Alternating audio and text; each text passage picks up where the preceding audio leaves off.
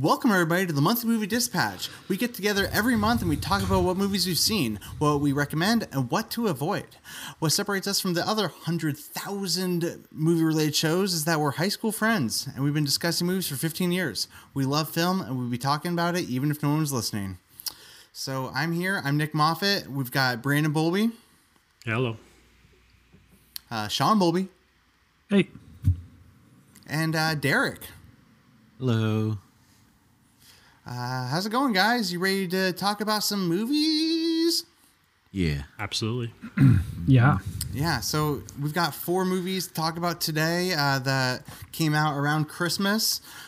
We're basically going right into the end of the year here. I'm really excited about our schedule coming up. So just to give you everyone, the listeners, a quick heads up, we're doing this episode, and then we're going to do another episode of some of the big kind of critic movies that are coming out like right around now, and then we'll do our top 10. A lot of other shows are doing their top 10s right now, but you know, we're real people, and our movies, the critic movies, just aren't available yet. So we're doing our top 10. We want to be honest about it. We want to see the movies and make a real pick about what our top 10 of the year is. So our movie calendars, it's just slightly off. You know, it's not based on the year 2020. It's more the movie schedule 2020. So yeah, we're still in the 2020 year, even though we don't really get screeners, right now. So. Yeah, we're not critics. We're normies, I guess. But you know, critics didn't get screeners for Wonder Woman. Actually, a lot of people did get screeners for Wonder Woman. So what am I talking about? But either way, that's one of the movies that we're talking about today. That's actually going to be the first movie we talk about today. So let's just jump right into it, guys. We got a lot to say about these 4 movies. Because actually, one of our movies is actually more like 5 movies. Or 2 movies. We'll get to that one later. But so Wonder Woman's first. Derek, that was your pick for this episode. Do you want to jump us off with Wonder Woman? Yes. So the plot synopsis is: a new era of wonder begins. Wonder Woman comes into conflict with the Soviet Union during Cold War in the 1980s and finds a formidable foe by the name of the Cheetah. So I was a really big fan of the first Wonder Woman. I thought it was really good and really surprising how good it was. Like, it's one of my favorite. It's up there in the upper echelon of superhero movies for me. Yeah, so I was really excited for this one. Patty Jenkins returns as the director. Gal Gadot, obviously, Wonder Woman, and Chris Pine's back. What I liked, this movie's getting like a lot of crap. Like, people are really shitting on it a lot.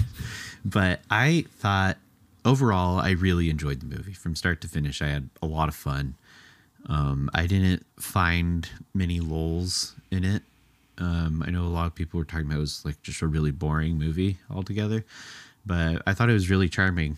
I liked the look and feel of it. It was like a complete reversal from the first movie, which is like a gray war movie, and this one was like the opposite. It was like super, super vibrant, colorful, 1980s, like it very much fit in like that tone of 1980s, like comic books. It's like really a lot of cheese and a lot of just like, heroic acts just for the sake of, showing a hero being heroic, and which is something the DC movies lack, because for some reason they don't like to show their heroes being heroic. So I like that a lot. And I would even go as far as to say that Marvel suffers from that as well. Yeah, I think like Wonder Woman is kind of the first one did it as well, but this one especially, it really focused on pretty much every action scene focused on her protecting people. And, right. And really focused on I think they people. made a conscious choice of that after BVS. Yeah. And like, I feel like it was around that time where, like 2016, where there were a bunch of movies coming out where the heroes weren't being heroic. Yeah. And like the whole industry kind of took a shift and tried to make the heroes even be Man more of Steel, like when Superman was like blowing up all the buildings and killing thousands of people. Yeah. But Yeah, so I liked all that about it. I mean, the movie's not without issues. Like it's a really bland story. Like there's just not a lot there. It's kind of a MacGuffin like chase, you know. But I think that the four leads, especially Kristen Wiig and Pedro Pascal, I thought like they're just so charming and charismatic. Like I just loved every scene they were in, and it was cool seeing Kristen Wiig like do something completely different than she's ever done before. And like I thought she was like she was really good, and I really bought her as the cheetah. And I don't know, I kind of maybe wish they took the ending fight scene in a little different direction with like the CGI. It wasn't terrible, but it just like the cheetah fight scene. Yeah, like Yeah. the full on final cheetah. form. That was a bit rough. Do you think it would have been? Yeah. Do you think it would have been better on the big screen? That was kind of what I was like leaving. It thinking, could have like, been. Yeah. Yeah. It was just. I think the biggest problem with that fight scene for me was that I agree. The whole movie was very vibrant and colorful, Yeah. except for that It's like scene. just Like that scene gray. was so Everything gray. Yeah. Yeah. There wasn't And really it- too much creative choreography in that scene. Like they didn't really do much. No, throughout I mean that for a climatic battle, like it kind of felt like on all fronts they kind of failed there. And it also felt like it was off kind of doing its own thing, like unrelated to Yeah, a lot of that's other true. things that were going on. Yeah, and it is like a great example of like their issues with the plot in this movie, because like I don't even fully understand what the the point of the armor and stuff was in this movie. Yeah, it Like kind of they came made and it went. seem like it was a big deal, but like Yeah. literally she puts it on, it immediately gets destroyed, and then we just move on. Yeah, I It's- feel like there were As has big of no a deal relevance. if it was, it saved her an extra 8 seconds of Yeah. time being alive. Right. I feel like there was a few of those kind of bizarre decisions. Like they made that decision, put it in the movie, shot it, and it just like, for what? What did that do? Like there was that one. Yeah. There was oh my god, I'm blanking. Oh yeah, the her magical invisibility powers just kind of showed up, came and went. I mean, I think the Steve one Rogers, thing about those is that was a taking bit over more someone's of body. like a ref, like, you know, Marvel does it too, where they just put in little references to like the comic books and like I marked out. yeah, like she famously has like an invisible jet. Yeah. I I marked mean, out I'm aware really of hard that, at the but- invisible jet. I was like, I thought that was pretty cool. I mean, I don't know, like it was really cheesy. It was really cheesy, but it would have only worked. I mean, in this it movie, did in my make me opinion, laugh. you know, That like scene did make me laugh. Where she's like, I tried it on a coffee cup once, and he's The like, bigger "What happened? one I you were couldn't trying find to think it of, or Sean, something." is her flying. And like it's Yeah, so yeah, her obvious that flying. they should have used the flying like in the final cheetah fight sequence, but Yeah. like they didn't even, have it come back for any Yeah. kind of reason. Was she flying?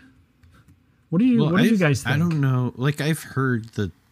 Like I always thought that she had like some sort of riding lightning thing. I thought that was like a Wonder Woman thing, but I don't really know because Yeah, like it seemed she to be keeps connected to the flying whip after the somehow. light. Yeah. Yeah, so I don't really Yeah, fully understand. I don't think she what was that really flying. I think she was kind of like, she was like kind of Yeah, surfing well, over I- the clouds. Yeah, a I little was bit. kind of on I don't the know- fence about it when I was watching. I thought first I was like, okay, I guess she's just kind of falling with style, and then like there was a couple moments where I was like, okay, she's definitely flying here. But then afterwards, I saw some reviews, and it sounded like most people weren't thinking that she was flying. Does she It was- fly? She was just. In I know general? she. Is that a power of hers? She does fly in the DCAU in Justice League, in Justice League Unlimited for DCAU. Does I don't. she? Yeah, she definitely does. But I think that's just mostly for story convenience and things like that. But I don't think she's ever, as far as my limited knowledge goes. Right. Well, I none of don't us are like think she's experts ever really on flown. Wonder Woman. We're not experts Yeah. on it. Yeah. So I don't know. But I did, Here or there. that didn't necessarily take me out of the movie or anything. I just kind of chalked that up to me not knowing enough about the character. I think I think like the movie just overall was just probably a little too big, too long, and it suffered from some plot devices and issues that just like kind of pull you out at certain times. Like there's the whole Chris Pine like occupying some guy's like body, like just a weird decision. It's such a weird thing because it's so. But it like None of has the other no powers work that bearing. way. It has no bearing on the story, and like they so easily could have just not done that. Like, well, and for a character that you place so much of her characters on her like values and like her like, it's such a weird thing to be like, oh, but that she's okay with. Yeah. It's like, what? Well, just because of love.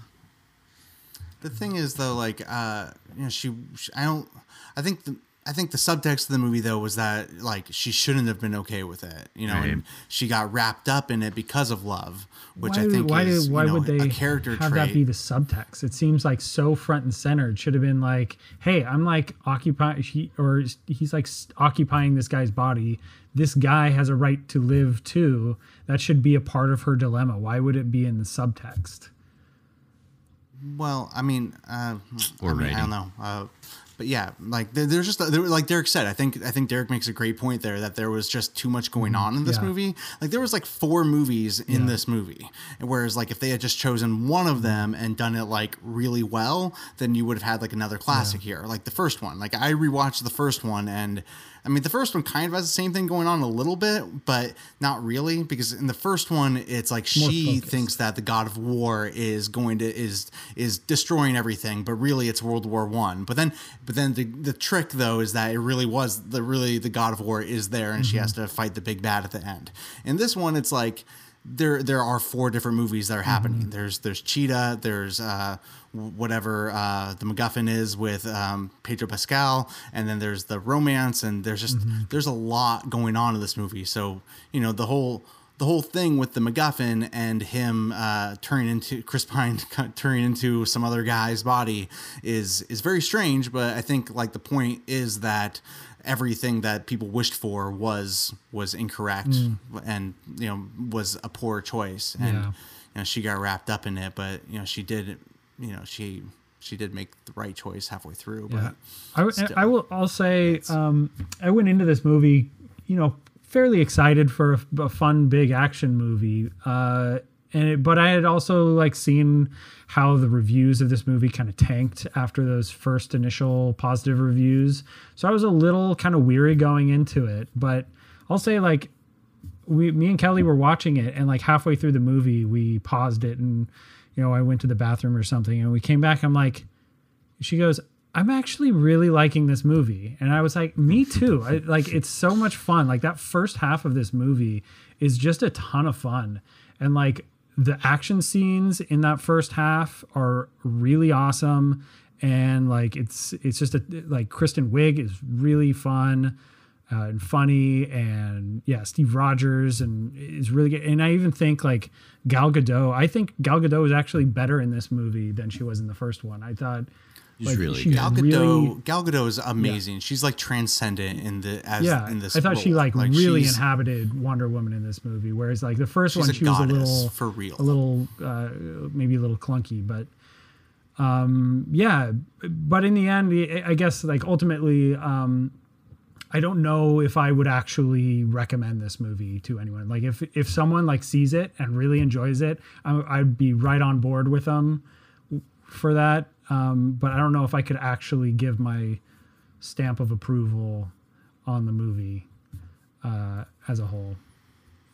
Yeah, I mean, I hear you. And I mean, like, I think I generally agree. I mean, I was pretty much sold on having a good time with this movie after that first opening fight in the mall. Me too. That scene was that is so awesome and silly. Mm-hmm. Like, it was so silly. And I was, like, I love how comic book movies have evolved and they're all like really, serious now. And, there's a lot of, great stuff with, you guys know me. Logan, like I love Endgame. comic book movies. Yeah. Yeah, but I also think there is a place for very, very, very silly comic book movies. I mean, the comic books are generally pretty silly. I mean, these guys are just dressed in tights, jumping over buildings and stuff. And that opening scene to me really, really caught that and even 80s silliness. To Patty Jenkins' credit, those first two shots of Wonder Woman, there's a shot, there's the car barreling down the street, and then just kind of out of nowhere, a foot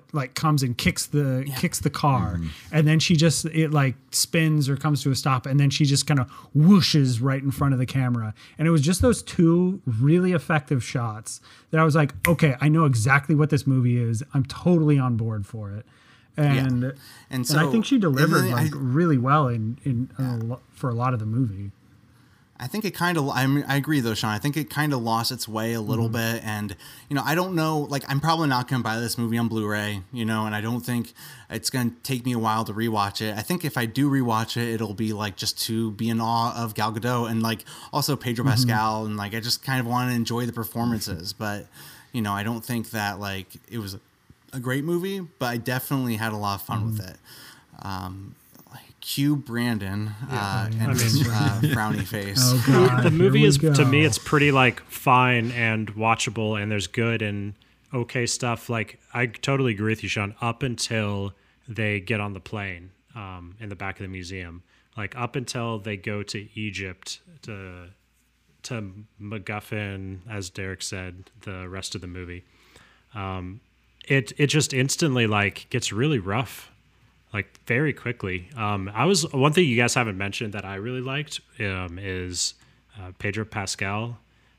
His acting and performance is awesome in this movie, and he's so into it and so dedicated to that character. And I kind of also like just the storyline and who that character is. I was pretty on board as a villain. I thought he had a great build up for a good chunk of that first half too, and that was my favorite part. Such a fake and Yeah, he was such a fake loser. And his him trying to swindle all those rich guys into giving him business. And I also liked what his power was. It was kind of interesting that it would actually affect the real world and grant their wishes, but in real ways that were actually within, I don't know, the context of reality. It wasn't literally a magic genie coming in. It was cops would come in and then arrest the person for fraud, and things like that. That was clever. It's kind of playing with fate or something. Yeah, with fate, exactly. But yeah, it takes a hard turn when they go to Cairo, hard turn. And when I was watching that first action sequence of the second half, I was just kind of blown away at how much they dropped the bomb on choreography and just showing you anything interesting or creative. And I think a big disappointment is, you mentioned it, Derek, is really what Gal Gadot goes through in the second half of the movie. It is just this weird chase where she doesn't really think of anything or learn anything, or she just follows him. She goes to Egypt, runs into him on the highway. She goes to the White House, runs into him in the lobby, and then goes to the mountain and runs into him there. There's kind of no discovery for why or how she's learning new things or moving along in this adventure. She just kind of appears in each location as he moves to each location. And it just didn't really make for an exciting chase, because it was just the most straightforward a chase could possibly be. And that was most of the second half of the movie. And then mixed with the cat fight sequence was another letdown. But Right. Yeah, the action definitely was subpar for Wonder Woman for the first one. Although there were some fun, a handful of fun sequences. I think it seems like everything's kind of there for a movie that would work, but they just kind of don't. The MacGuffin chase is fine, especially in a superhero movie. Infinity War's awesome. That's all that movie is. It's just they're chasing MacGuffins the whole movie, and so it's just for it's you got to nail that like he said, the character arc, which is there also. I just think they just so lightly touch on it that it just doesn't quite work. That scene when she does give up spoilers. I don't know if we're worried about spoilers, but like, when she takes back her wish, like I thought that was like a good. It was well done. Yeah, like that. I Scene got a was little great. choked up in that scene. Yeah, for sure. And like her was acting, great. like it was just great. But it just doesn't like that feeling didn't really carry on to the. It was like a little early too, a little too early for the movie as well. Like, yeah, should have. That should have been the climax or something, right? Like that should have been Built like up to the the climax. big moment or something. Yeah. I think I think a big problem with the movie that you guys haven't mentioned is how inconsistent the powers were.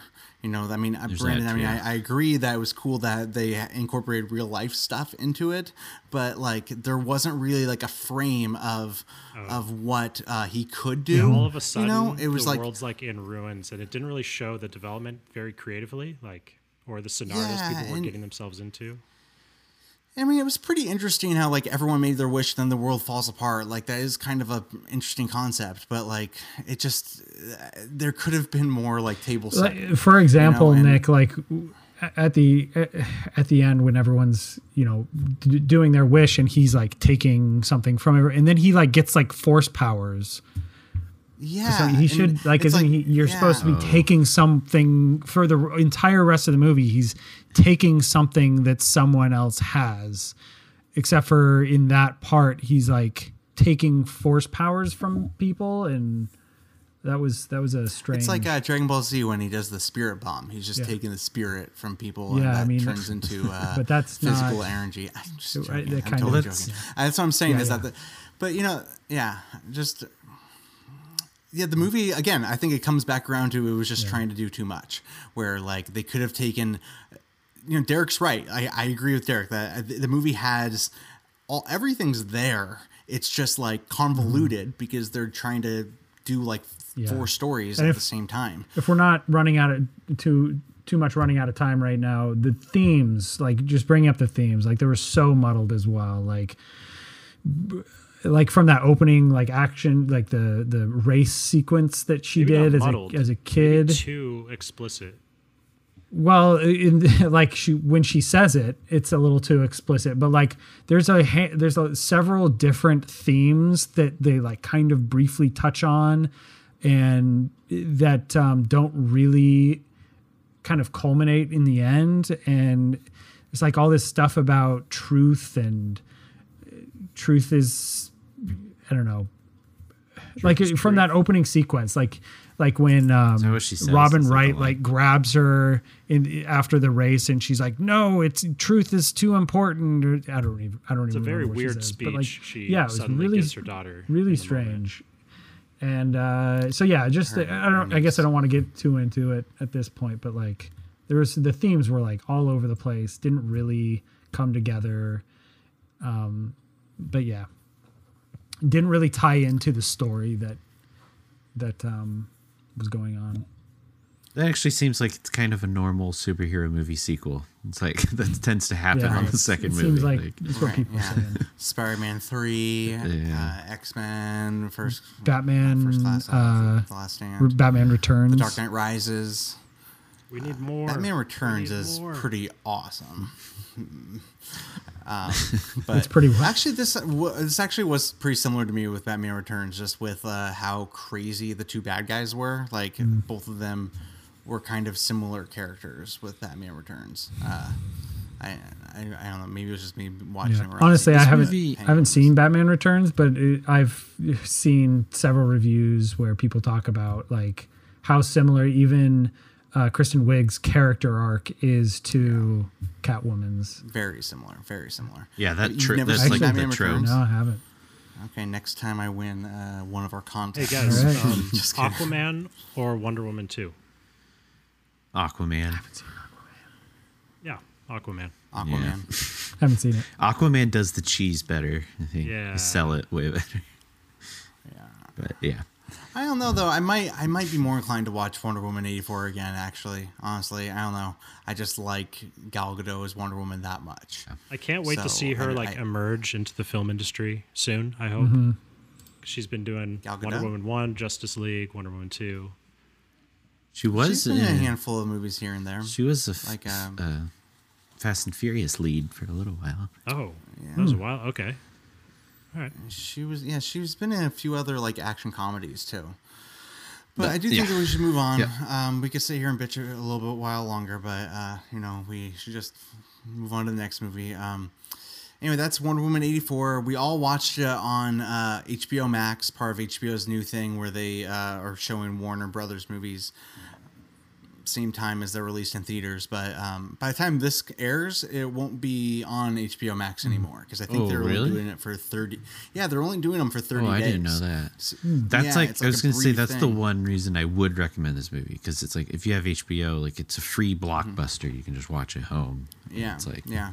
That's actually part. I was encouraging people to watch it for the same reason. I was like, "Come on, watch it, HBO. It's just on HBO." Yeah. And is it really worth my time? Well, if you're asking that question, then maybe it isn't. But okay. So we're gonna move on to my movie pick for the month, and that was the new Pixar movie Soul. Real quick, I'm gonna read the plot summary from Letterboxd, and whoa, geez. It's kind of long. Okay, going for it. Joe Gardner is a middle school teacher with a love for jazz music. After a successful gig at the Half Note Club, he suddenly gets into an accident that separates his soul from his body and is transported to the U Seminar, a center in which souls develop and gain passions before being transported to a newborn child. Joe must enlist help from the other souls in training, like 22, a soul who has spent cons in the U Seminar in order to get back to Earth. I think I picked the wrong plot summary, guys. That was pretty long and wordy. But basically, I mean, we've seen it. The movie is like Joe dies like pretty quick early on in the movie. He gets a gig at a club, and then on his way home he dies, and then on his way to the afterlife he kind of swindles his way into another part of the great beyond where souls are getting ready to go to Earth, and he works with another soul who doesn't want to go to Earth to get to Earth. But the whole thing with the movie is 22, the soul that he's kind of trying to help get him back to his body, she doesn't have a spark for life, so the whole idea with the movie is that in the pre-life or whatever, you need to have a spark to get you inspired, and then that's like your ticket to go onto Earth and presumably like enjoy that spark or whatever. And as the movie goes along, it has a lot of themes about like purpose and why people like the things that they like, and just the finding enjoyment out of life as well. And I don't know, guys, I thought this movie was pretty great. It was one of those Pixar movies, there's like Pixar is the best. Pixar is like the best studio, animation studio, and you know how they do it. There's different kinds of Pixar movies. There's like the lower level Pixar movies like Cars or A Good Dinosaur. There's their big franchises that have a lot of heart, like Toy Story or Finding Nemo, and then there's like their like more surreal, like deep thought movies like Inside Out and this one, Soul. WALL-E too. Coco, Ratatouille. Yeah, and so with this one, I think the plot of this one is most similar to Inside Out because it's straight up like Inside Out. The characters are emotions, where this one, the 22 is straight up like a spirit. So, and then the concept of this movie is playing a lot with the afterlife and the pre-life and all of that, and I thought this movie was pretty great, and it made me think a lot, and I feel like there were a lot of things. The themes of this movie were like echoing out around my life at the same time this movie came out.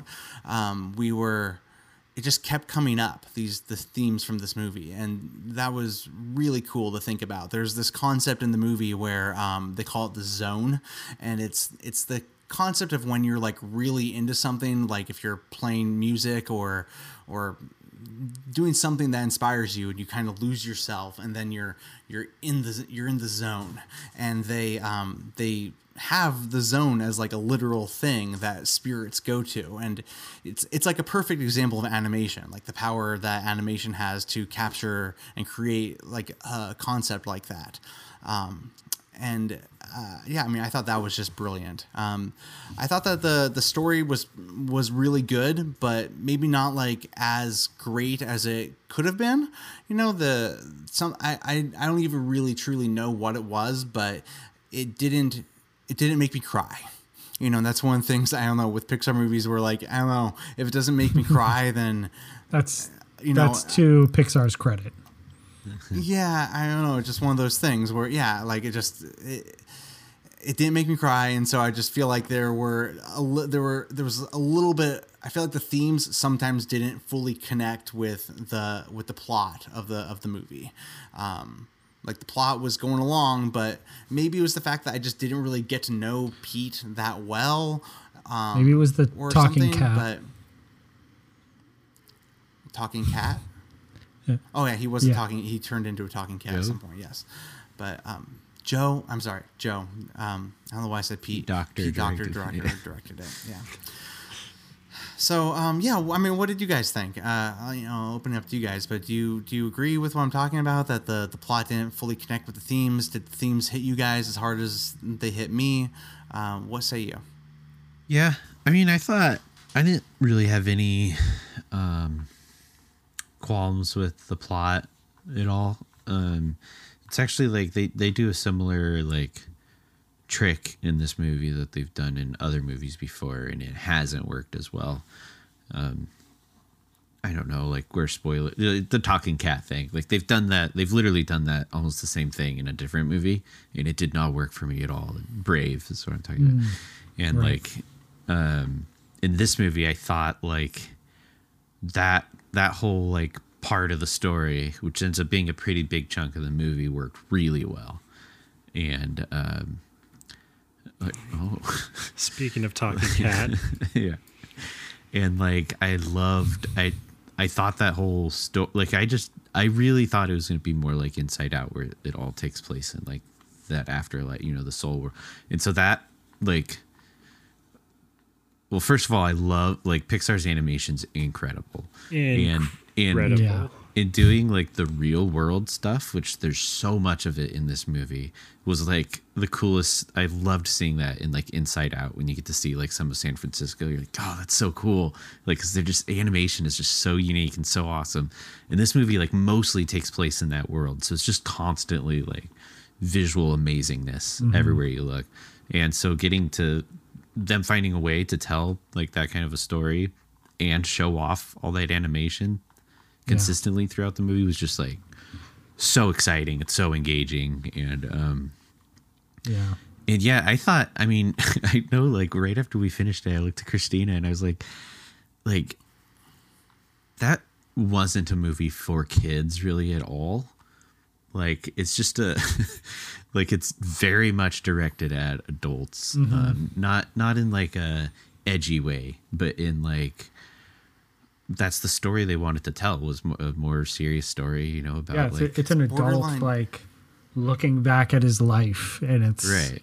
I mean, I'm sure kids can take lessons from that, but and they find way. I feel like kids aren't going to identify with what he's going through, right? With this existential crisis that he's like trying to figure out. But you know, they do kind of the reverse thing that they do in most of their movies, where in this one they make it. Kids can still enjoy it because it's Pixar and they make good looking movies and fun movies, and you know, they're cute, and there's like, you know, Phoenix has like a soul like toy and stuff like that. And so it's like it's still accessible for children, is what I'm saying. And it's just kind of I don't think they've really done that to this extent before. And I just definitely, that's kind of an accomplishment in its own, I think. Yeah. I mean, I think we should say like what the existential concept, like crisis, really is, and that's like, if I died tomorrow, right? You wrote that in the show notes, Derek. Yeah. If I died tomorrow, would I be like happy? You know, like would I be satisfied or whatever? Yeah. And that's that's that's something that adults think about or should think about or whatever. Like Or should maybe live their life. I mean, I by, would say strive just for the that. idea of the meaning of life and what is purpose? What is, Yeah. do you need purpose? Is that something that you need in order to live a happy life? Or is that just something that we've made up? And Like, Right. is eating a pizza and just enjoying it? yeah, enough? yeah, You know, and, exactly. maybe, yeah. yeah. It's pretty good. Like enjoying life is kind of a purpose, and But yeah, I mean, the themes really worked for me for this movie. I definitely kind of agree that the story was a little bit messy sometimes, especially when it, they kind of jump into that the talking cat stuff. I was pretty thrown by that decision, and but I got over it fairly quickly. But yeah, the themes just worked so well, and I have to give them credit for how they ended this movie. I'm not gonna say how they ended it, but like that ending shot and just like how the way that they go out in that moment is pretty brilliant, and honestly like shows so much maturity for the director, for the filmmakers and the studio, that they would be willing to do that. It's honestly like it's a pretty it's one of those things where you don't go out necessarily completing the story, but you complete the idea. Like you complete the essay that you're writing, and that's how you go out on the movie. It's a really mature ending for a Pixar film. It was really impressive. And like for how mature this movie is, the visuals of like is obviously their most abstract movie visually, but like I was just constantly blown away by the creative ways that they show the afterlife, and like like expressionist when he falls through the ground cinema. and Trent Reznor's score like comes up and the that score pulsating was so and good. so Trent, I creative. didn't even know Trent Reznor did the score for this movie. That's amazing. Yeah, Reznor, Atticus Ross. the animation design. Wow. They just like, I don't know, it just turns in the most like experimental shit for like several minutes straight. I couldn't believe they went for that. It's so cool. Yeah, Are this you is talking like about when he lot of falls it- through the like, the grounds to go Yeah, to yeah, lower yeah. A level. lot of this movie could straight up just be in an art house cinema, like expressionist film. A few scenes like that blew my mind was his like jazz scene when he's doing his tryout and he loses himself in that moment and the background fades away and all these beautiful colors come up on the screen. That was kind of the first time they stepped outside of like the bounds of reality. And that was just such a great way to show his passion and his solo in that moment. I think this is like one of the best directed Pixar movies for all those reasons. Like they're really not afraid to go out on a limb visually and stylistically. And I think the way it opens in such a conservative way until he falls down that drain pipe is like, it's such a straightforward, like interesting film on its own about this guy trying to be a musician. And from that moment with him in the class and teaching his students, like I was really impressed from the get-go. Did you guys catch any similarities between this movie and the 40-year-old version? I was definitely like throughout this movie, I was kind of having, it was touching on similar ideas and themes and like, I can see that. about someone, an artist who's questioning their entire, what they've done with their life and in their 40s kind of thing. Yeah. Being like both teachers. Both teachers. Instead of being like, being the thing that they want to be. Like they're both teaching instead, and the kids are maybe into it, maybe not into it. One, But man, I don't know, that whole thing was like pretty inspiring. Where there was that one girl who got like super into Yeah. it, and she entered the zone, Yeah. before you really know what the zone Yeah, is. that was really and cool. all the other kids make fun of her, and he's like, no. Yeah, and Like, that she's explanation in it. that he She's gives, feeling it. that whole like monologue in that scene was brilliant. It just like sent chills down my spine. It was Pretty so good. inspiring. Yeah. you guys have touched on a few of the things that didn't work. I think one thing that a lot of Pixar movies do, and like a big job of Pixar movies is just covering this up, is when they have to just go into like straight up exposition of world building, because they need to like establish so much in this movie, like so much new stuff that they need to cover, and it takes them a long time to get to the cat like actual adventure of the film. And there's a good half hour before that where it's just like they're just checking off boxes of things that are going to come up later. And I Yeah. think it was a little clunky, because it's just like literally someone walking through and telling this person about everything that they need to know, and it's just one after another, and it just kept going on and on. And that kind of took Yeah, me out of I it for hear- a little bit. Thought I hear Yeah, that. definitely. maybe Inside Out had the same responsibility and maybe did it a little smoother.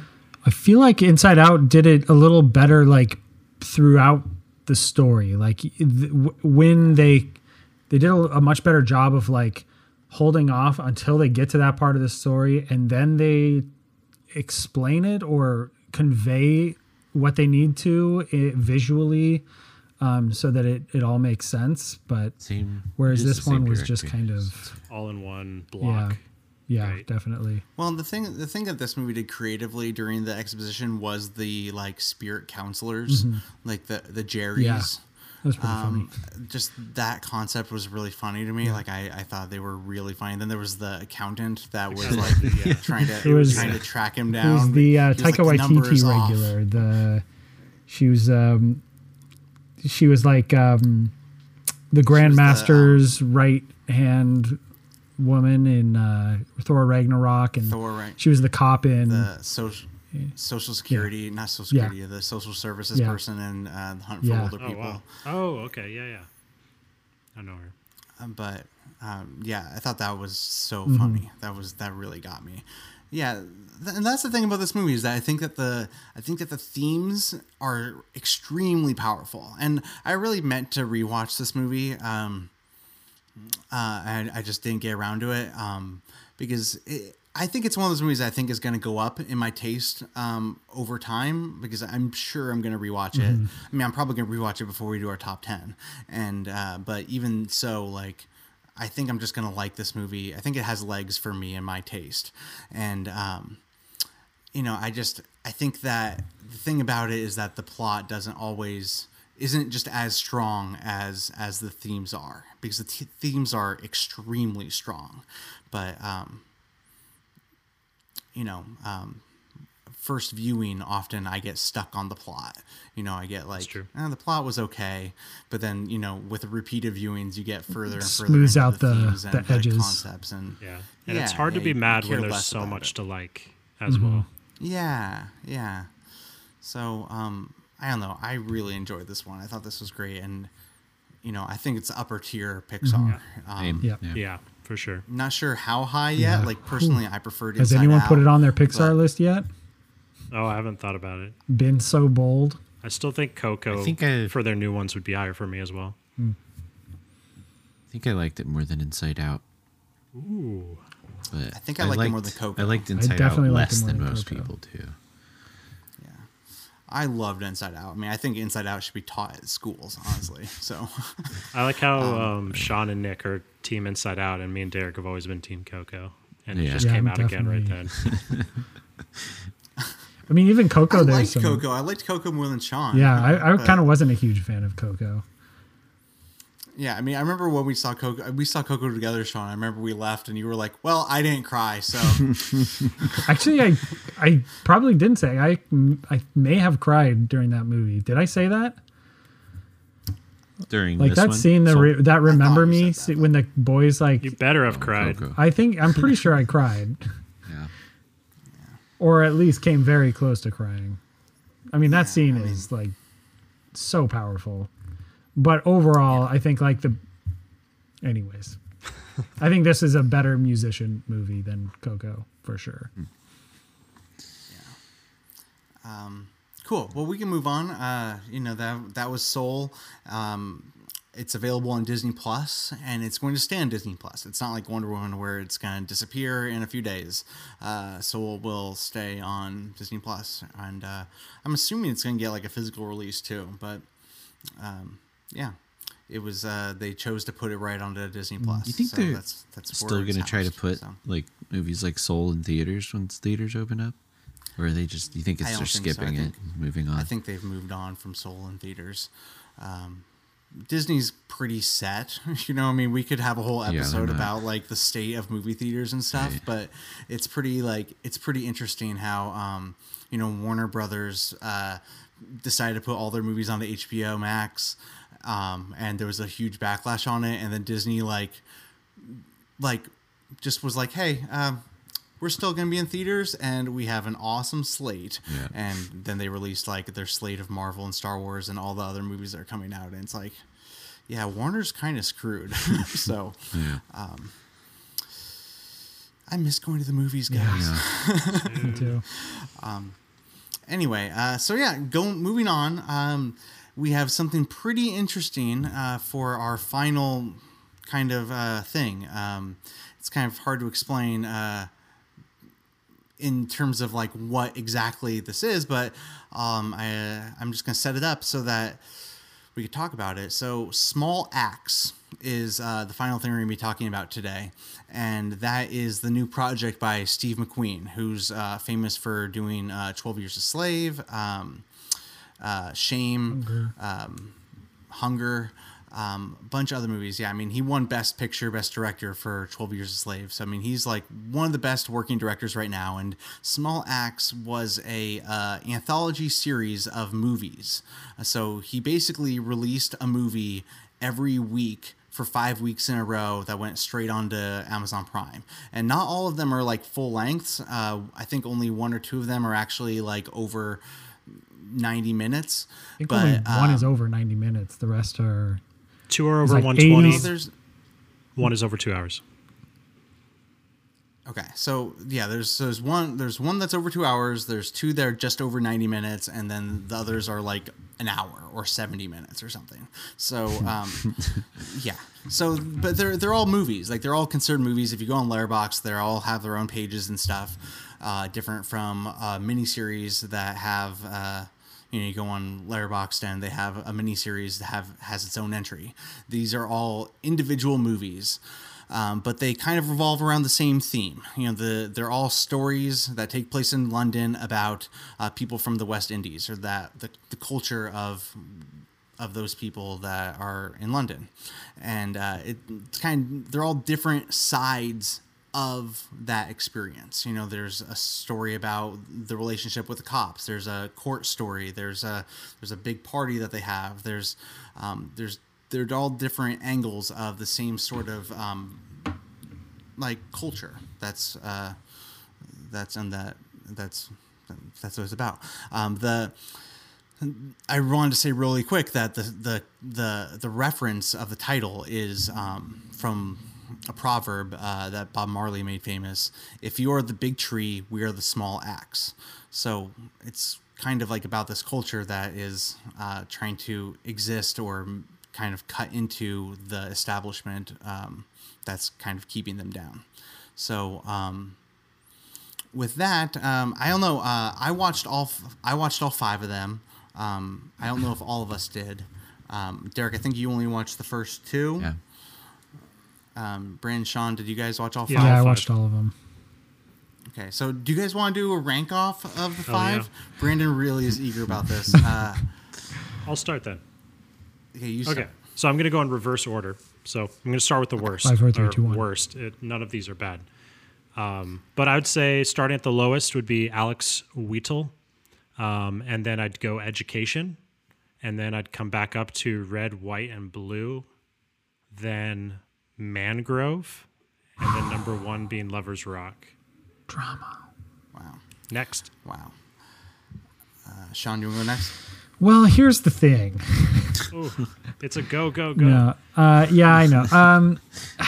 I just like I am apprehensive only because like this series is definitely greater than the sum of its parts. Like all these movies, it's not something where skip over the weaker ones and just and watch just the good, Like the better Derek did. ones. Well, I mean, hopefully Derek will continue on them, but like really this whole series is so fucking brilliant and is like a masterpiece, even though like the weaker ones probably aren't, still are like 4-star movies for me. But anyways, all I'm going to say is probably Education was the lowest. The next three, Red, White, and Blue, and what was the name one? Alex Wheatle. Alex Wheatle and Lovers Rock are probably tied for 3, or tied for 2, and then Mangrove is number 1. See, Sean, I think I like, maybe not with your ranking, but I think I like pretty much like 100% agree with you. I mean, in years past, I've been the guy who's like pretty strict, I guess, on like what is a movie. I've been the guy who's like, I'm not going to put OJ Made in America in his top 10 because that's not a movie, even though that was played in movie theaters, and Mangrove or Small Axe was not as a collective played in movie theaters. They did show like Mangrove and Lovers Rock in theaters, but I don't think that Small Axe as a complete picture was ever in theaters. Either way, I think I'm completely with you. Like the ranking is really hard, but it's almost like it's like pointless because like, I think the lowest for me was Alex Wheatle, and I think I gave that 3.5 stars. And the others are like 4, 4.5. Like I think Mangrove, I would also give it number 1 with 4.5. But like I watched Education last night and it like blew me away. Like it tied the whole thing together for me, and Alex Wheatle too, like that was Alex Wheatle was the 4th. And that one was like about one guy who like kind of, I mean, he didn't specifically go through all the movies, but he kind of like, his story kind of went through a lot of the things that the other movies were about. And it really like, it tied the whole thing together. And I mean, like, collectively it's like 5 stars easy for me. Like I agree. Yeah, like I was 4.5, some 4s and a 3.5, but easily it's a 5-star series. I'm giving it totally on board. In a lot of ways it kind of reminded me of like the 5 seasons of The Wire and how it's like all tackling it from different angles, the subject matter and different Great comparison, parts of the city all coming together and how it affects the people in the city. Yeah. So I mean, if you're forcing me to rank it, I think I would do like, I think I would put Mangrove at 1. I mean, I think it's pretty easy to say Lovers Rock at number 2. Like Lovers Rock, I mean, we're gonna get into it, so we're gonna spend time talking about Mangrove and Lovers Rock. But I think like it's pretty easy to say to Lovers Rock is number 2 just because it's so specific and great at what it's doing. But like, in like Red, White, and Blue, it would probably be number 3. But like, yeah, that would probably be number 3 for me, and then number 4 would be Education. I will also say, like, me and Brandon watched Education first because it was just late one night. We were trying to figure out what to watch, and we just were like, this one's 60 minutes or so. We didn't have 2 hours. It was we didn't have 2 hours, so we just watched that one because we thought, we'll just.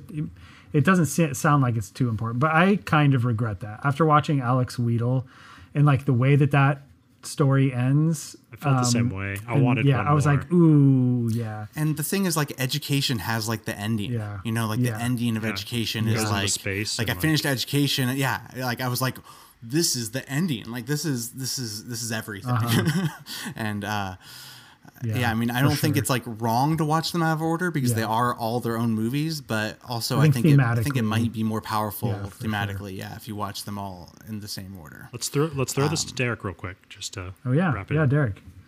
My 2. Yeah, I liked Mangrove more by quite a bit, but all right, I lose. Yeah. You're all Mangrovers. I'm Lovers Rocker. Well, so let's jump into Mangrove. So, Sean, do you want to kick us off with Mangrove?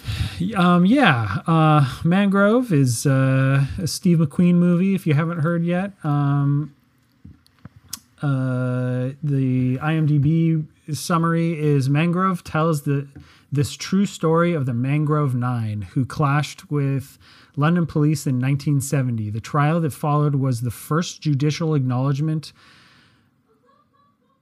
Hang on.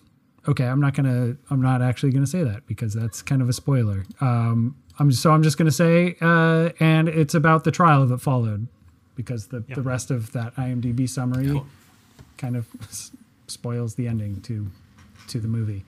I guess like what I'd say about the movie, it's an absolute honor to watch a Steve McQueen movie. He has such a deft hand and is so knowledgeable and incredible at his craft. And I'm just, every time I watch a movie of his, I'm utterly blown away at the way he tells stories and what he does visually with the camera, with people's faces. And I mean, I could kind of gush over Steve McQueen for a while, but this movie, Mangrove, the story just unfolds in such an interesting way. And I really appreciated how much time and care was dedicated to establishing the world and establishing the mangrove as an entity and like what it meant to the community and like kind of what the mangrove was and then like how it slowly like starts to change into being a place that was under attack and it was under assault by the police. And it was just super effective storytelling in that those early scenes. And then, the build up to the protests and the confrontation with the police in the protests. And then I don't think I knew what the movie was or even about the trial. I didn't know it was going to be like a courtroom drama. Yeah. I'd never heard.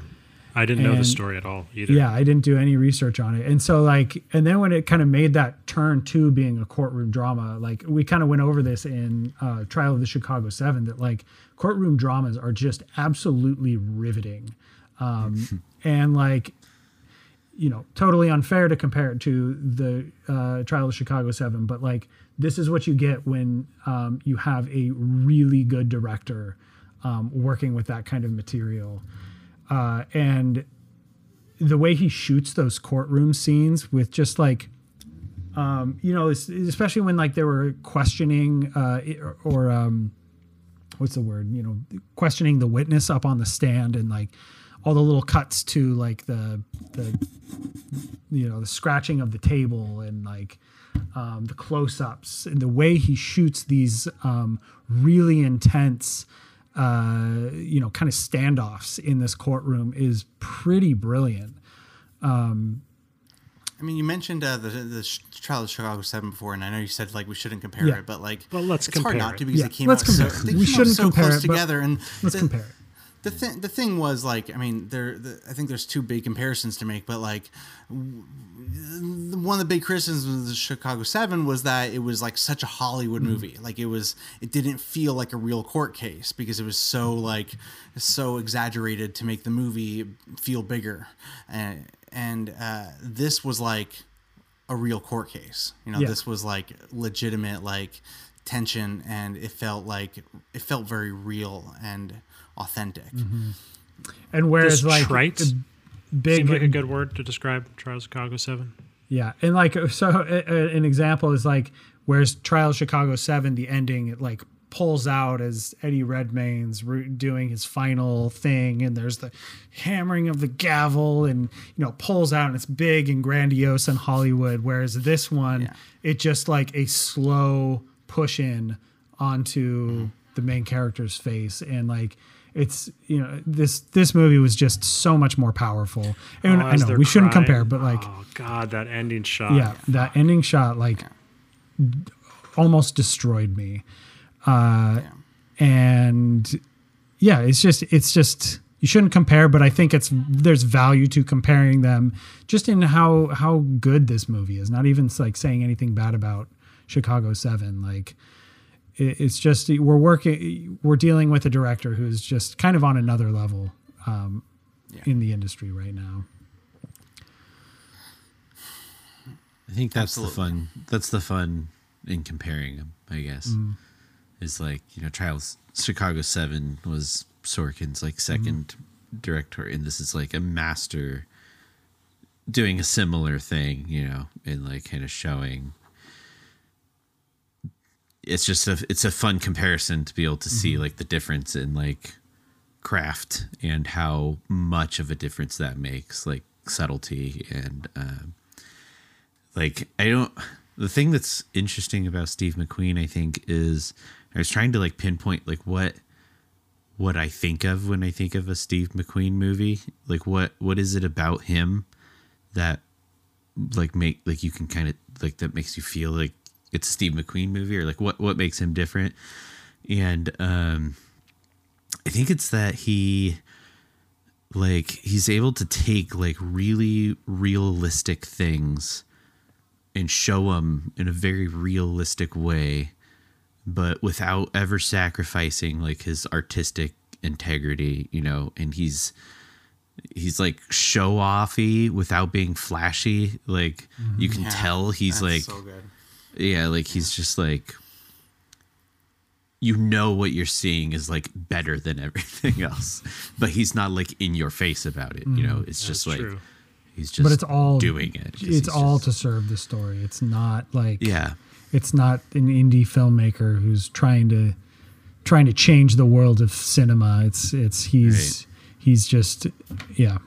Well, and all the actors in this movie are incredible too. Like, yeah. I think that was another thing I wanted to compare with the Trials of Chicago 7. Like Sorkin has his like dialogue that he can really kind of carry. He can drive a movie with his dialogue, but this movie like really focuses on just these performances, like carry everything. Like they don't have to say a whole bunch, because they just, they show it and they emit all that energy and emotion so well. And there's some really good performances in this movie that blew me away. I think the guy who gives the speech in the court, it's not the lead, it's one of the side characters. I'm looking at it's Malachi Kirby, I think. Yeah, and like his performance in this movie like really stood out to me. And there's even, Sean, you mentioned this in person. We got to talk about like the scene. It's Letitia Wright, the Shuri from Letitia Wright was like Black Panther. That scene was remarkable. When the main character kind of says that he's thinking about taking a plea bargain or what, I forget what he was doing. Similar to a plea bargain. Yeah, something like that. And just, essentially giving up and saying, I can't go to prison. I'm not going to go to prison for this. And like her speech is so powerful and so moving. And like that performance is just like the strength of her character, yet the fact that she has that moment of breaking down, and like it's absolutely remarkable. Does it in this oneer. Yeah, that's for sure. Really perfect for the moment. And panning back and forth between their faces is really skillfully done. Yeah, absolutely. One thing that you mentioned the main character and how he was like thinking about giving up on the court case. By the way, he's played by Sean Parks, who's been around Hollywood, but I've never seen him in like a lead role like this. And I thought one thing that was like super interesting about his character is that, he opened this restaurant, the Mangrove, and it became like a cultural spot, like a outlet for his community. But he never wanted to be like a cultural hero. He never wanted to be like, the guy that just people like running to. a business. Yeah, he just wanted to like have his restaurant, and like serve the food from back home. And, then the cops are like, you gotta serve cheeseburgers or whatever. And he was like, no, come on. I'm just trying to run my restaurant. So simple. Please let me run my restaurant. Yeah. And, it's like, it's so unjust. and it's like, you know, that speech that Letitia Wright's character gave that you guys are talking about was like, so just sometimes you have to step up, you know, and sometimes you have to like be that person, and just it was just told in such a wonderful way. Yeah, I mean, Steve McQueen is something else, guys. I mean, he really is on another level. Yeah. I mean, I feel like Derek, what you said before about how he like shows off, but it's not showy. You know, it's like he does these things that are so specific and powerful and real, but like they're also just like movie things. Yeah. And you don't even really realize it in the moment, and you don't realize how it's affecting you in the moment until like, I don't know, every once in a while I would have like this you know, I'd be so into a scene or this shot, and like it's just so moving, and then I would kind of snap out of it a little bit and kind of realize what he's doing and how he's doing it, and it was just like, wow. Yeah. We're also really glad we all got to watch Hunger together recently. That you guys hadn't seen that before. And then with Widows and this, it's like we've seen a lot of Steve McQueen recently, and I hope he keeps going. He's so young. Yeah, I mean, I'm sure he will. Yeah, I'm sure he will. One more thing I wanted to point out is I think Education was kind of a bit autobiographical. I was actually reading his Wikipedia page, and it sounds like he kind of grew up with dyslexia, and his school system kind of gave up on him and threw him over to this other school that was for blue collar workers, and well, they called it like what was the term in the movie? It was like less than normal, or something, like something pretty offensive. It was it's basically a school for like disabled kids, but like back then it was like, and there were no supports or guidelines for teaching disabled people, and it was just a place, like a babysitting place. If that. But good call on that. Do you want to switch over to Lovers Rock, Brandon's book? Let's give it a go. So my favorite of the anthology was Lovers Rock. I would think most of you guys gave it second as well, but the IMDb synopsis is: a single evening at a house party in 1980s West London set the scene, developing intertwined relationships against a background of violence, romance, and music. It's a really simple storyline. Like this, not much happens in this movie. It all takes place in one night or one day, from beginning to end. A weird thing that happened with me is the movie I watched like right before this one is a film called Bloody Nose, Empty Pockets. And it's super similar to this. And I watched that like the night before. While that movie takes place in one night in the diviest of dive bars in Las Vegas, and just the drunk inhabitants there, and a very realistic take of what that is. This movie, like I just said, takes place in the 1980s in West London, and in one night at a party. It is like so unique and special to me of a film to see, like we just haven't seen anything like this before. It's such a like brilliant concept to stage like this hour and 10-minute film around. It's just people like partying and dancing and being sexual and fighting, not really with like an overall purpose, but just so you can like be with them and experience this like joyous night with these people. That's like just that as an idea for a film is really exciting. Yeah, I feel like it's really powerful to say that this type of thing, like these house parties, are kind of equally important to this culture as like the music, the people, the way that they interact, the way that they have fun, and the way that they just be people is equally as important as these like heavy drama, courtroom dramas, and like more darker I ideas. don't really know, but I'm guessing they didn't have many other places to do these specific things and listen to this specific music and eat this kind of food besides throwing an event like this. There's no place out that they could really accomplish this type of thing. So it was really cool, like stepping into that world for this hour. And I loved that. The one thing that I noticed Steve McQueen always does, and he did it in Mangrove and his previous films, he does these like very specific oneers. He has long shots throughout all his films, but he does these like long shots, like usually once per film, that hang for too long and make you like either uncomfortable or make you see something you didn't see before, like whether it's the janitor like wiping up the piss in Hunger, or the like slave hanging as people like walk by and barely even notice in 12 Years a Slave.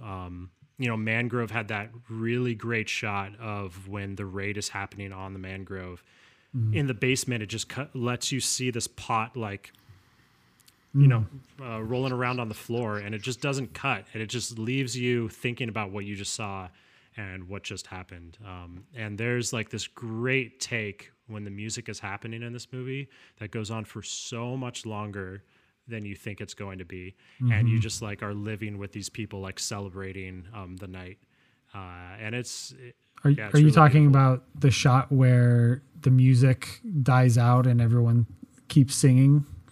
Yeah, that was a really powerful scene. Really, And it went on for way too long, but like perfectly almost too to the long. point where I don't think anyone planned for it to go on that long. They're like, I don't know. They just kept singing that line over and over again. I don't think Steve McQueen is probably just in the back, like, we'll just see what happens. Yeah, totally. And it just worked so well. And I love how he even set that up a little bit earlier, with the women who are in the kitchen cooking. Yes, that same song, and they And go to that they were high singing register. that same song. Yeah, It's I almost a forget what was the joke, line. It like was, if you can yeah. hit that note to all the people, Yeah. like inside joke to all of It's them. like it totally reminds me of like hanging out and singing like Bohemian Rhapsody and just like this perfect trying to do anthem what that everyone knows. what Freddie Mercury's doing with his voice, and that was a brilliant sequence. It's cool. Like thinking back at this film a few days later, like this movie seems way longer than it actually was to me. Like it feels like such a full experience from beginning to end, and all the rich characters that you got to see in this house party. And then you think about it, it's like an hour and 7 minutes. Like what? There's just so much here, and it's so rich and dense. And you just get small that's it. impressions of all these characters, of so many characters, but they're really complex impressions of them. And like from the bouncer who like really doesn't do anything throughout the movie, doesn't like, there's no arc or plot to speak of that he's involved in, but like you kind of feel like you kind of know him, like him and the cousin who comes in and starts causing trouble. And yeah, the friend, her best friend who like leaves maybe less than their halfway through the movie. She just wanted to hang out with her buddy. Yeah. I thought the ending was incredible when she her mom's just like, let's wake up for church, like screaming at her, pounds on the door. I knew you would love that ending, Brandon. Like I knew like that was like, just that cut was really good. And I loved how this movie was like one complete experience. Like how it started with them cooking, and it had the whole party from all different angles, and then the next morning, and you get that really like sexy like moment between them. Those two, they're sneaking off, and you could just like feel the energy between them, and then I also like really appreciate though that like the movie's mostly like really, really fun. It's mostly just about the party, but there is like this like subtext of I don't want to say like almost like something ominous, like something could happen, and spoilers, like nothing bad really does happen, but like there is that part where like they're on the bus and you see outside like the guy carrying a big cross, when you're like just that alone, especially after just watching Mangrove, you're like, like what's that about, and you see him later on at the end, like he's came back, like they see him again, but again, nothing really bad happens, but like it's there, and they're like cops outside the party, and you get the sense that this A girl gets this, raped. almost, Yeah. but yeah, you get the sense that this party is like an oasis for them. Yeah, It's definitely. It's like a safe place. And like even where Yeah, it's- you so drift what? too far away. There's like the little hoodlum. Yeah, like, definitely. Like that's what Brandon was inside saying. there. Like this is probably the only, like this is a safe space for the community where they can express Like, even when themselves. the- but like right on the right on the other side, it's like it's there's trouble just waiting for them as soon as they leave. Like when she goes out after her friend, like as soon as she goes out there, there's people almost waiting for her. And then like I think when the cousin is first trying to get in, like to get past the bouncer and causing trouble, and like do cops drive by or They're something? just Does driving. a cop car drive yeah, by? driving by, slowing And- down for a second, and Yeah, he and pulls him in instead of Yeah. throwing him out. Like, Yeah, definitely. just like it's And safer just in like, here, even though you're right kind of on the other being side of shitty. that door. There's a world of trouble waiting for them.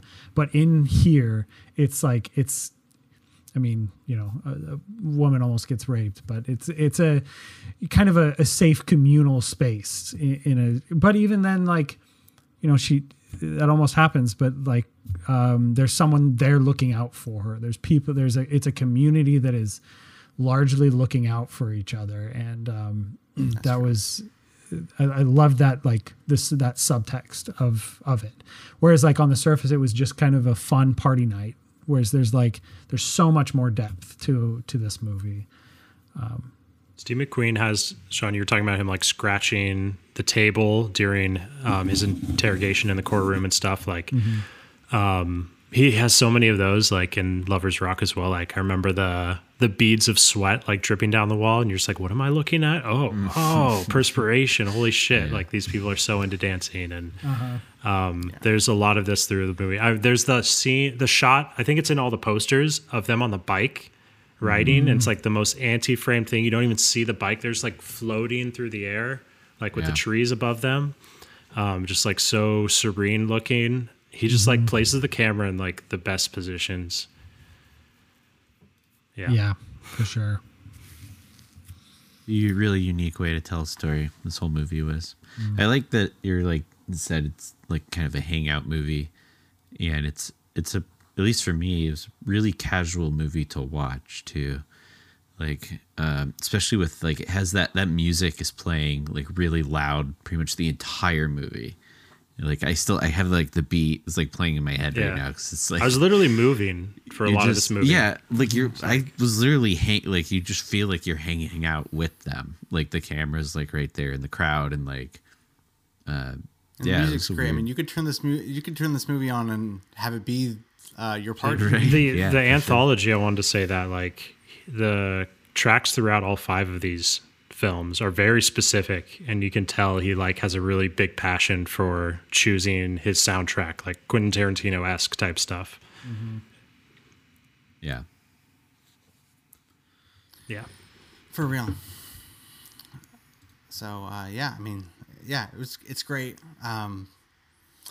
Yeah, I mean, it was definitely the most fun of all the Small Axe ones too. I mean, I was telling a friend earlier before we got on that Lovers Rock is the one where it's not like it's not super serious. Like I mentioned the ominous thing, but I feel like this one, Lovers Rock, is the one where it's mostly just a good time. But I mean, again, I feel like all these movies really capture that essence, though, of the small axe cutting down the tree or whatever. It's Carving it's the out small their community, carving out their space, their Yeah. piece of the pie. Yeah. So I don't know. Do you guys have anything else to add to the Small Axe or Lovers That Rock was a good convo. Yeah, bit? yeah, for sure. We're a little short on this episode. Do we want to expand kind of it to anyone want to say anything about the other movies? I was gonna say it's kind of Nick. You mentioned like the ominous stuff, and after watching Mangrove and following this movie, I guess I didn't realize the order. Is Mangrove the first episode? Mm-hmm. Because I definitely watched Mangrove this is one the first, first. Oh, okay. But I Is it still not got explicit that. on Amazon Prime. It might be, but I think I just like. Went straight to it. I think I kind of thought like I had heard better reviews for Mangrove, and so I wanted to save it for after, not really thinking that there was a order of any sort. Yeah, I think he put time into where to place all these movies, and it definitely makes sense, the flow. Definitely. What is there? Is there any kind of time chronological aspect to that? I was they, thinking that Like up when it takes until place? like the first three definitely are like sequential. I Yeah, believe 'cause- it's like 60s, 70s, 80s kind of feeling to Yeah. it. But then after that, it's no longer. So Okay. Well, the thing about Alex Wheatle, which also, by the way, he is a real person. He's a novelist. So that was kind of a biopic about him. Alex Wheatle, goes through different we were talking about earlier. He goes through these different kind of themes a little bit, and they meant during Lovers Rock. I think they mention Alex Wheatle's like band. Like I feel like I hear them like shouting for it, or like wanting them to play. Like they're like chanting the name of his band. Okay. And then Alex Wheatle then is like he gets arrested for his role in like the revolution that's coming in the next phase of it all. So I don't know about the timeline at all about these movies, but it does make me feel like I don't know. I don't know enough about this culture. I don't know enough about the history, and there's no movies about this. Like to me, like this is such a unique experience because there aren't movies about this subject matter, and it's an example for me where like the subject is so specific, but also that makes it universal. Like there's so much like themes of racism and police brutality, and these things are extremely specific, but like they're all things that are related to today and other movies as well. So it's pretty important. The whole Small Axe thing feels extremely important. What'd you guys think about when they referenced Star Wars to John Boyega? Yeah, what did he say? He needs to walk like a or no, that's Jedi. The Force. No, he No, goes, that "I was mean, I Alex wanna join Wheatle, the wasn't Force." it? He's like, "What do you want to be What do you want to be? Jedi. Jedi? Yeah. That was I was think Red, White, and Blue. yeah, I think That they was Tom mention it Boyega. in Alex Wheatle too, like when he's teaching him how to walk, like his friend is teaching him how to walk like he should in the neighborhood, and he says you have to walk like a Jedi or something. Doesn't he? Am I crazy? I just watched that today. I don't remember. I don't remember morning. that, but maybe. Anyway, I think that we can wrap it up though. I think that it's safe to say that we all seriously encourage For real. the Small Axe experience. for sure. Watch all 5 movies. It's worth Yeah. it. Derek, including you, man. Yeah. Just kidding. Shame. And yeah, I mean, I might break my personal rule, and like I saw someone on Letterboxd rank Steve McQueen, and they had the Small Axe as like a whole series in there and all 5 movies. And for whatever reason, like that makes sense to me. Like I feel like it is a complete work of art, and there's also 5 movies. So, we could talk about when we do our top 10s, but I'm curious how you guys are going to do that, if you'll just include 1 or all 5 or none at all. But anyway, so that's going to wrap spoilers. up this episode real quick. Let's go over what movies we're going to talk about the next episode. So real quick, Brandon, what movie did you pick for our next episode? I'm picking this film, The Sound of Metal, which I really actually didn't even know it was coming out or what it was all about, but Slash Film, 2 of them gave it number 1 and the other gave it number 2, and that just blew me away. It has Riz Ahmed in it, and it sounds like a fascinating storyline, and there's hopefully some good drumming in it. Totally.